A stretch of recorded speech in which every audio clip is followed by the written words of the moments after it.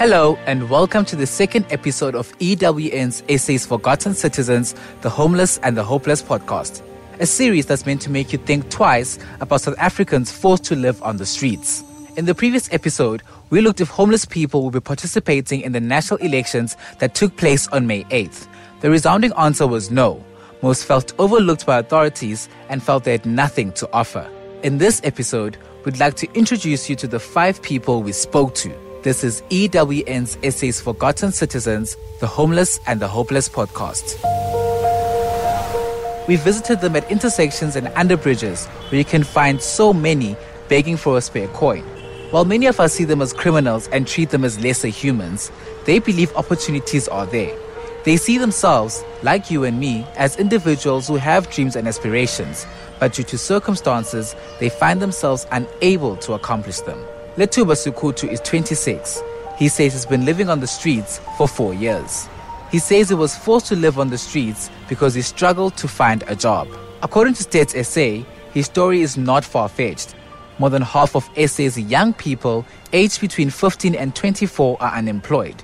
Young people account for more than 63% of the total number of jobless people. Almost 4 in every 10 young people in the labor force did not have a job. Sekutu tries to sell car chargers, power banks, and other odds and ends at road intersections throughout Johannesburg. Unemployment, trying a living. The money I get from the street to sell some goods. Sekutu is originally from Garankuwa. His mother is a domestic worker and his 2 siblings are still in school. But earning a living on the street hasn't been easy. We support the young ones there too. She's a domestic worker. It's just JPMB is the one that's giving us problem here on the street. Like when you're trying to make a living here, trying to sell, they take our stuff, saying we are not allowed to sell on the intersection, stuff like that. Sekutu says this also makes it difficult for him to afford paying for a shelter, especially during cold winter nights. You see, it's better when you have something you are doing, selling, because you can afford the shelter. First, it used to be free, because now they've seen that there's a lot of people. You see, they've seen that there's an opportunity, we can make money out of it. Now we are paying for the shelter. A shelter in Hillbrook costs roughly 40 Rand a night and includes a shower, a 3-course meal, and a sleepover. But the next day, it's back to scrambling to find more money to book a place. Wayland Chetty, originally from KZN, has been living on the streets for 2 months after losing his job. The 31-year-old moved to the city of Gold in 2018 to find better working opportunities to feed his family back at home. Well, while growing up in Durban, while in school, I noticed that opportunities were less. There weren't a lot of opportunities for us over there. So as soon as I completed school, I started looking for work.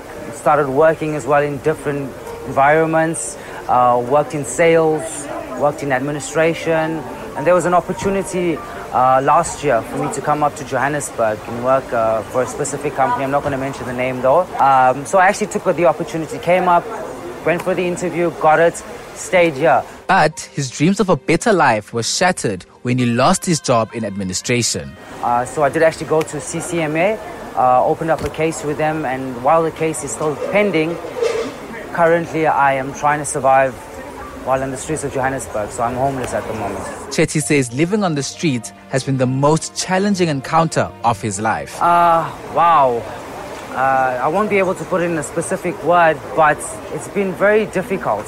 I haven't experienced anything like this. It's dangerous. The weather doesn't really help a lot because it's really cold here as well. But most of all, it's very dangerous. Day-to-day basis would be simple things that we take for granted in our normal lives would be, for example, a meal. When you're homeless, it's very difficult to get a meal. Other than the food, a place to sleep, a shelter.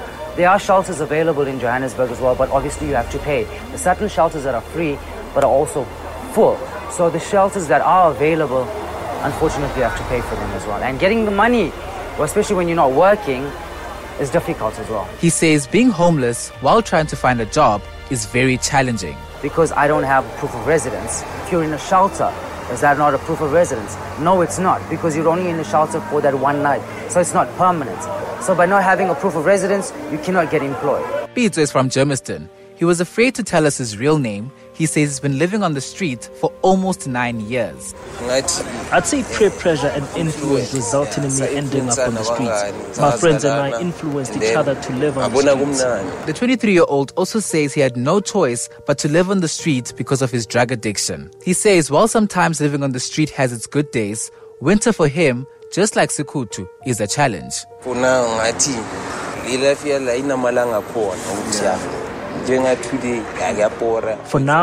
I'd say living on the streets has days when it's nice and days when it's not. Today can be boring, tomorrow can be fun. But it becomes difficult in winter because there are a lot of us here and we end up competing for shelters.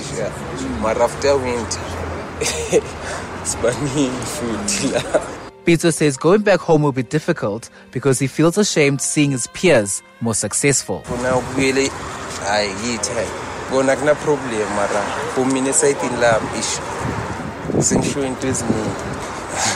Going back home wouldn't be a problem, but I have been left behind by so many things. People I went to school with are now done and working now.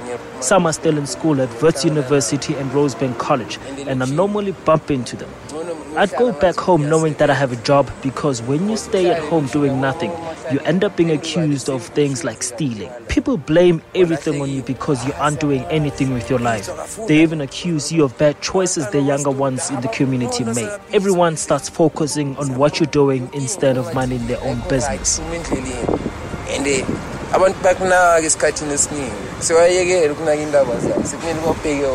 Peter holds a qualification in bricklaying, but has struggled to find a job. I've had the qualifications for 4 years now. Dirk was an aspiring dancer and choreographer. He said he ended up on the streets because he was unemployed and laden with a drug addiction. I'm a dancer. People from Ekasi know me. I've been dancing about 10 years. I've danced from Kempton Park, and even people here in the Joburg CBD and Hillbrow know me as a dancer. He says the addiction also resulted in him leaving home, and despite trying to stop using drugs, it has been a challenge. I left home because of what I smoke. You can't be doing drugs and stay at home because you end up stealing. I tried to stop and went to rehab, but when I got there, I realized that I didn't have a support structure or visitors, and my family didn't know that I was in rehab. 18-year-old Bradley moved to Johannesburg because of school, but found himself living on the streets because of problems back at home. He did not want to tell us his full name when he approached us to tell his story. I used to I was a child that did stuff with my friends, so then the environment was not good for me, understand my point? So I used to go study there because why you stay and you study there, but you come home at a certain time, understand my point? And it was also better for me because when I'm there, I have less, friends, less problems, and I have time to do all my stuff in a time whereby. The reason why I didn't go home because the thing is, you see, I had my father, our relationship was not good for the first time, you understand my point? So I thought when I come here, I'm gonna get, because you see at the boarding school, you can't just go there and come back as you like. There's someone that must sign you in and sign you out because they have a file, a court order. So I thought when I come here, I'm going to get a social worker. She's going to take me to the boarding school. Then I don't need to go back home, understand my point? He says when he came to Johannesburg and things didn't work out the way he planned, he tried to approach strangers for help, but that didn't go anywhere. The first day I was here, I was in a position and I was in a situation whereby I don't know why people didn't help me because then I had the confidence, everything. But today, the way I look, I'm very sure, sorry for my language, that no one would help me there. It was there by the park station, man. You see, it was a little bit raining heavy. It was about past 6 to 7. So the thing is, man, the first few days I've been inside the building because when it's raining, there's a place there by the Diviners where people are sitting and eating. So I've been sitting there when it was raining, but now I've been dirty. It was raining. There was this boys outside that's looking like I look. So I tried to approach people. People didn't even want to talk to me because there were a lot of these boys around. So I tried to go inside by park station. So even the people that were supposed to help me charged me like securities and all that. So I didn't have other option. I thought stealing and robbing is the only thing that that will take me out of this place, and I'm not willing to do it. So what should I do? Hopping from one bridge to the next, Bradley says although he's been living on the streets for a month, he has considered committing suicide. Can't I just take my life, kill my dinner? No, because now the thing is, man, I'm asking, no one to help me. What should I do? Can I throw myself in front of a car? If the car bumped me, then I will just tell the driver, take me home because I don't know what to do, man. Homelessness is an issue that is not only overlooked in South Africa, but throughout the rest of the world. And most victims are ignored. Our podcast highlights some of the reasons people end up living on the streets. And more often, it's circumstances they can't find help for or control. A shelter, access to showers, and some food is often all most of them are looking for. In the next episode, we'll be looking at the psychological toll of homelessness and what we can do to help. This is EWN's SA's Forgotten Citizens, the Homeless and the Hopeless podcast.